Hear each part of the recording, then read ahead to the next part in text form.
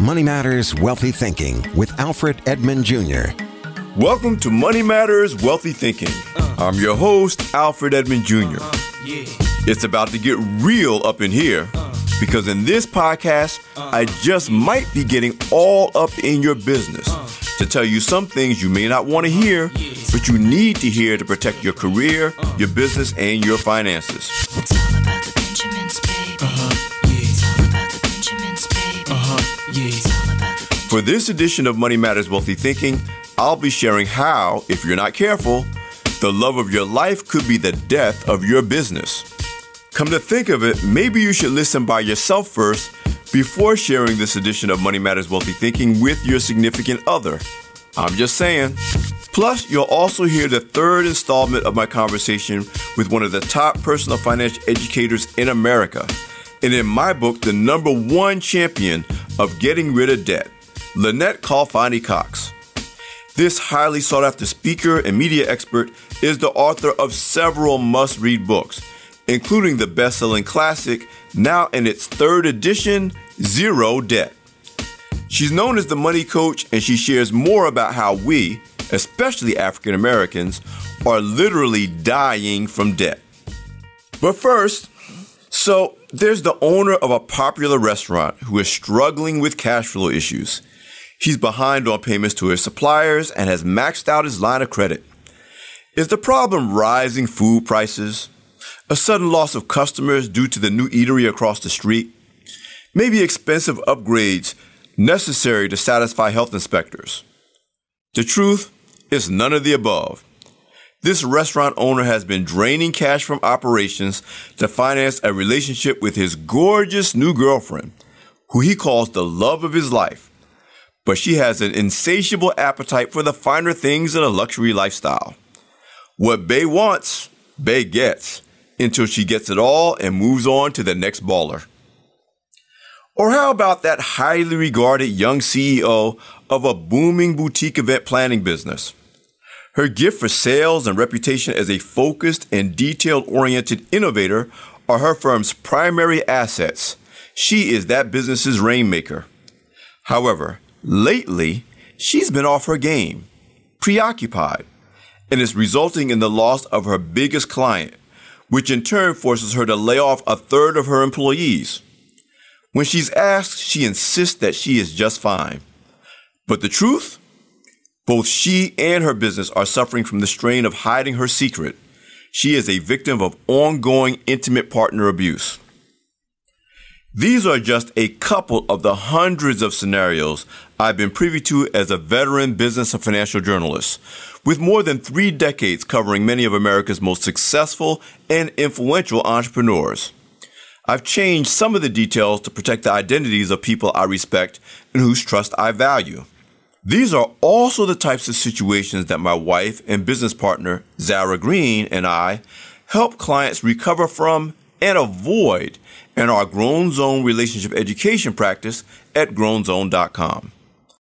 Through these experiences, I've learned that there is a direct correlation between our business, career, and financial success and our ability to make healthy relationship choices, especially in pursuit of love, sex, and marriage, not necessarily in that order.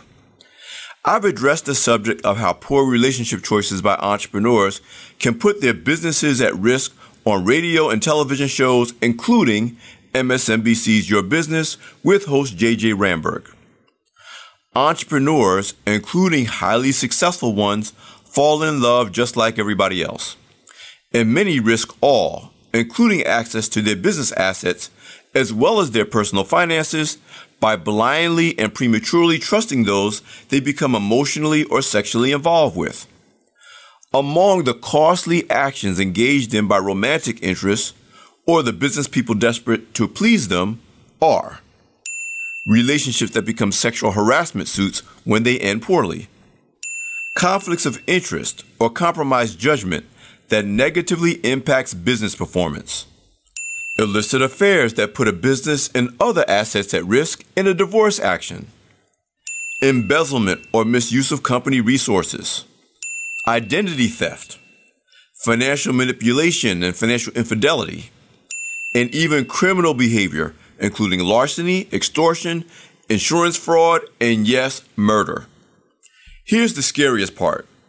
Most of these things will go unreported. Why? Because the victims are either too embarrassed to admit that they were taken advantage of, or they blame themselves for being foolish and gullible. In any case, they rather take their losses and forget the whole thing than diminish their images and reputations as smart business people. Others, including business partners and employees, who might know the real story, may keep it to themselves for fear of violating the privacy or provoking the anger and retaliation of one or more of those involved in the relationship. So, while we in the media might report on the consequences of poor relationship choices made by business people, a sudden forced resignation, a scandal followed by a quiet yet costly settlement, a string of poor sales quarters, etc., we often can't or won't confirm and report on the relationship choices that are the underlying causes of these outcomes. So what's my bottom line? As business professionals and entrepreneurs achieve greater levels of success, status, and wealth, they must never forget the first rule of healthy relationships. Protect yourself at all times. Withhold access to your body, your money, your home, and your heart until you have done your due diligence and are clear about exactly who a person is, not just what they say they are, or what they may be, gorgeous, sexy, charming, and seemingly crazy about you. Falling so-called in love or otherwise feeling an intense attraction to a person, while common and maybe even inevitable, is not the same thing as knowing that person. Too many careers, businesses, fortunes, and even lives are lost because people forget that relationship decisions, especially sex, cohabitation, procreation, and marriage, have financial and legal implications as well as emotional ones, until it's too late and the damage is done. You're listening to Money Matters Wealthy Thinking. I'm Alfred Edmond Jr. We'll be back in a moment. Support for Money Matters Wealthy Thinking and the following message come from State Farm, who knows that many Americans struggle with their finances and most have never been taught how to manage them. Starting today, State Farm wants to change that by giving people the tools, help, and education they need to take control of their money, putting financial well-being within the reach of everyone. Now you can find out more at letstarttoday.com. State Farm, here to help life go right.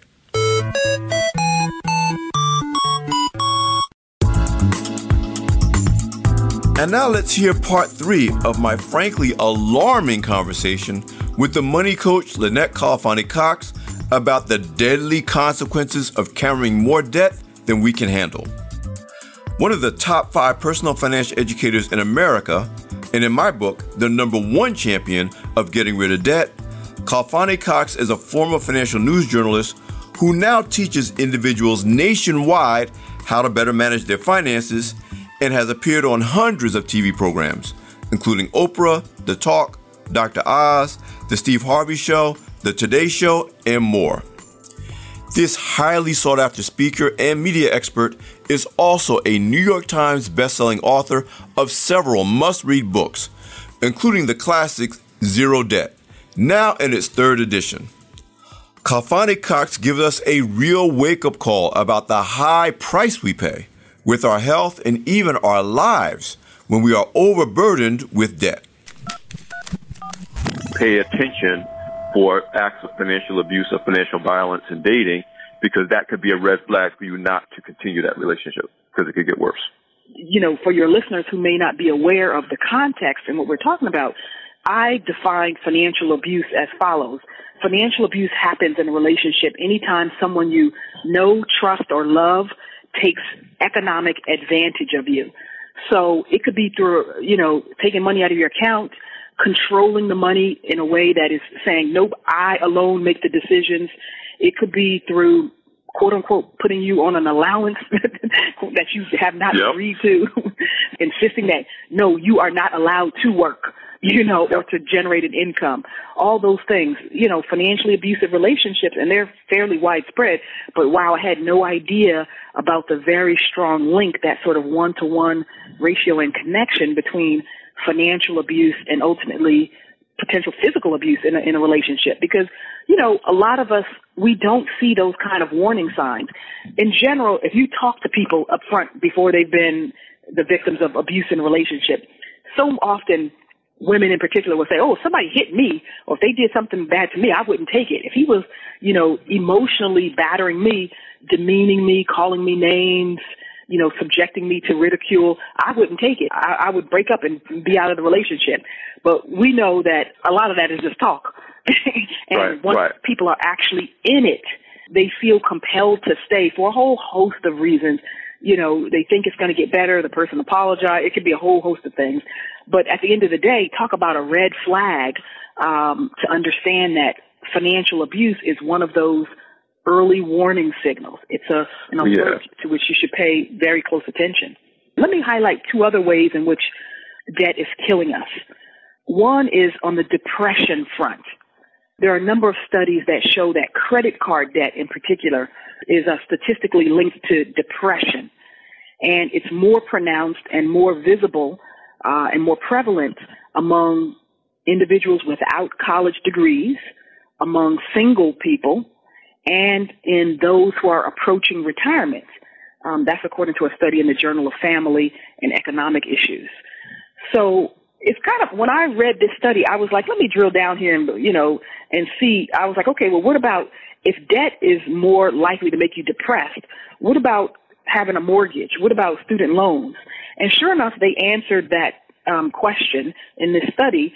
They essentially said that people don't have depression to the same extent or at all in some cases when they have a mortgage or a student loan versus when they have credit card debt.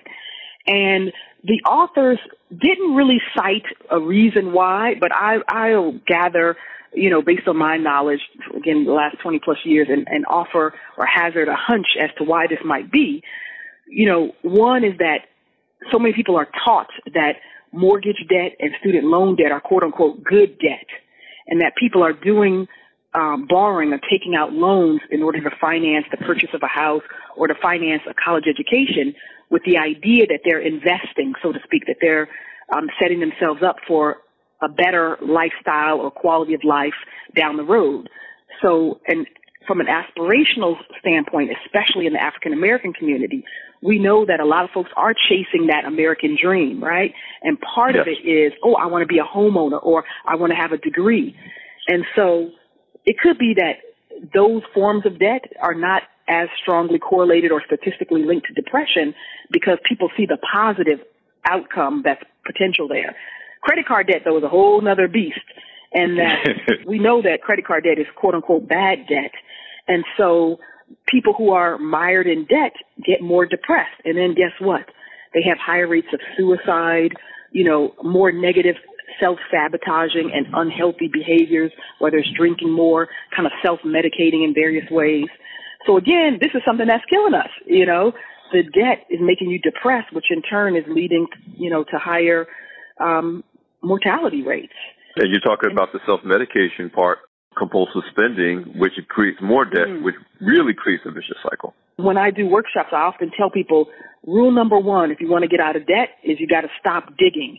And I give this analogy, and I said, if you just, some, misfortune of fate found yourself in a quicksand pit, are you going to quick, and just like scurry about and wave your arms in the sand pit? No, because you know that the more you do that, the deeper you're just going to continue to sink. And so it's the same concept for when people who are already in debt self-medicate or give themselves retail therapy by going out there shopping, and really all they're doing is compounding the problem. They're just adding to their debt woes and making it so much more difficult down the road when they do try to become debt-free. One other way, the fifth way in which people are killing themselves with debt, is on the career front. So many people are like, I owe, so off to work I go. They have no passion for their job. They don't like their boss. They can't stand their coworkers. They feel the pay is underwhelming, to say the least. They don't feel recognized or appreciated in the workforce, but they still continue in these sometimes low-paying, it could even be a high-paying job, but one that's not emotionally fulfilling, or they don't feel is suited to their purpose, their true purpose in life. And so, again, we know that credit and debt plays a role in this in many ways. One is that when people have financial obligations, they feel like, okay, I can't quit my job. They might feel called to anything from ministry to mentoring, or starting their own foundation or starting their own business. It could be any number of other paths that a person might choose. But because they're so deep in debt, they feel like their options are limited, or that they just can't do what their heart is calling them to do. But even before you get a job, or a potential career, we know that employers are increasingly assessing, not in specific terms how much debt you have, but they sure are checking your credit rating. In other words, they're checking people's credit reports before they decide on who to hire and whom to promote. If your debt is out of control, or if you've had poor credit issues because you haven't paid your debts on time, et cetera, that can cost you a job or career opportunity. And again, people who are disenfranchised and who feel left out of the workforce and a whole bunch of other sort of negative sentiments around not fulfilling or living up to their career potential, those folks are more depressed. They're more likely to argue with their spouses and, a whole bunch of other things. So even on Does this tie into the statistic that most heart attacks happen on Mondays? It absolutely does. And just think about what level of stress so many people must be under.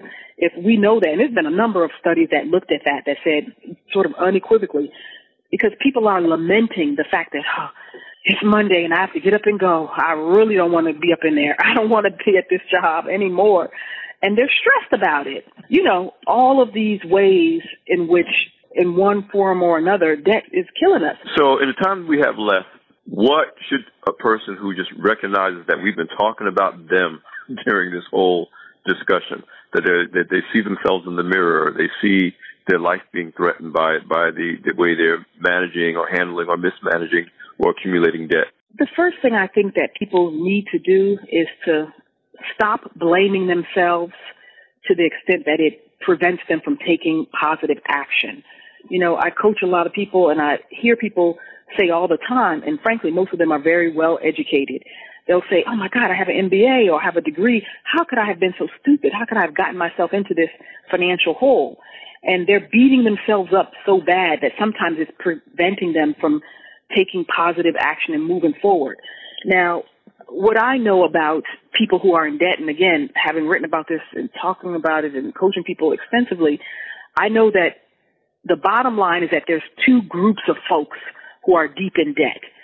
The first group are those who were classic money managers who mismanaged their finances or who were overspenders. And frankly, I was in that category when I was in debt. The second group of consumers, though, who are in debt are those who've fallen into circumstances, what I call the dreaded Ds: downsizing, a divorce, a death in the family of the main breadwinner, disability, or disease. So anytime one of those five things happens in your life or happens to you directly, it can totally throw your finances out of whack and force you to live on plastic. And of course, those people are going to wind up in debt. So I try to take the judgment and the blame. I do believe in holding yourself accountable. You're not off the hook, because at the end of the day, nobody's going to care about your finances more than you do. So you have to say, I need to own this in the end. But give yourself some leeway, some breathing room. Don't just beat yourself up and say, oh man, I was so stupid, because that's just going to keep you locked in the past. It's all about looking forward. Once you get past the mental hurdles that can sabotage people's efforts to move forward, then you can just start taking a number of steps that are practical and tactical. You're not going to get out of debt overnight. You didn't get into the problem overnight, and you're not going to get out of debt overnight. But you have to start recognizing, how am I going to get out of debt? So first off, don't make minimum payments. That's a trap. It's going to keep you in debt. Ideally, of course, you would be paying off your credit card debts every full month, but you should always always pay more than the minimums. I like to see people pay 2 to 3 times the minimum if they can. And if you can't do that, just pay whatever extra you can. If it's $25 a month that you can put on your credit cards, go ahead and put $25. Because minimum payments now in the short run really mean maximum payments in the long run, because you're just going to keep paying interest and finance charges. And, you know, you're helping the banks to get rich. And I'm sure they're like, great, good customer. But at the end of the day, that's hurting you financially. You can also negotiate with your creditors. There was a study that found 75% of people who called their credit card companies to ask for a lower interest rate got it. And so that could be yours for the asking. And by, you know, of course, lowering that interest rate on your credit cards, you can get out of debt more quickly. You should also use financial windfalls wisely. So, you know, we wrapped up tax season and a lot of folks got or are getting a tax refund check. The IRS says the average tax refund check is about $3,000. That's a good chunk of money that you can use to quickly knock out those, you know, bad debts like credit card bills. And then finally, I think don't suffer in silence. There's really a lot of resources out there for folks who are in debt. There's nonprofit credit counseling agencies. NFCC is a good one, the National Foundation for Credit Counseling. There's debt management plans that you can get into. And certainly you can have help from folks like myself who are financial coaches and others, people that will keep you accountable with your credit and debt, give you budgeting advice, and show you how to more quickly eliminate debt. My free financial advice site is askthemoneycoach.com. We have well over 1,600 articles on the site, some video content, etc. Chances are if you're struggling with a topic, and certainly in the area of credit and debt, I've written an exhaustive amount on those topics. So the question you might have might be already there on my website, maybe with some resources or links or other information. Visit moneycoachuniversity.com. That's my online digital video-based coaching platform. Everything on social media is just the Money Coach, Twitter, you know, Facebook, and et cetera. So in the fall of 2018, we're going to be releasing Bounce Back, the Ultimate Guide to Financial Resilience. And it's all about overcoming financial setbacks. Bounce Back, I'm super happy about. I wanted to give people a framework and some advice around how to bounce back more quickly. And we tackle it from 3 different approaches in terms of the financial aspect, the emotional aspect, and then the sort of tactical or specific that they have to take in every situation. So sometimes you need to know your legal rights. Sometimes you need to know about career, you know, resources and blah, blah, blah. But the gist of it is that I'm hoping to help people who've been through a lot of what I've been through, because believe it or not, I've suffered 7 out of the 10 dreaded Ds that I'm going to talk about in Bounce Back. I like to be a living testimony to show people, look, if I could get out of debt, for example, you know my story, Alfred, that I had $100,000 in credit card debt alone back in 2001. And then when I wrote Zero Debt in 2004, I had paid off all my debts. And, you know, this book became a New York Times bestseller. And, you know, in 2017, we put out the 3rd edition of Zero Debt because, unfortunately, the debt problem in America has only gotten worse. But it's also that there's a new crop of people who need to be taught about proper money management, how to manage credit wisely, and how to handle debt. So I'm looking forward to getting a copy of Bounce Back, both to read for my own edification, but also to recommend as a new addition to the Wealthy Thinking reading list. Thank you for giving up some time, sharing with our audience. We just look forward to having you back on the show soon. Thank you so much again. My pleasure. Get more great advice from Lynette Khalfani Cox at AskTheMoneyCoach.com. Also, check out MoneyCoachUniversity.com, a free enrollment, video-based platform where you can get better educated about money and finances.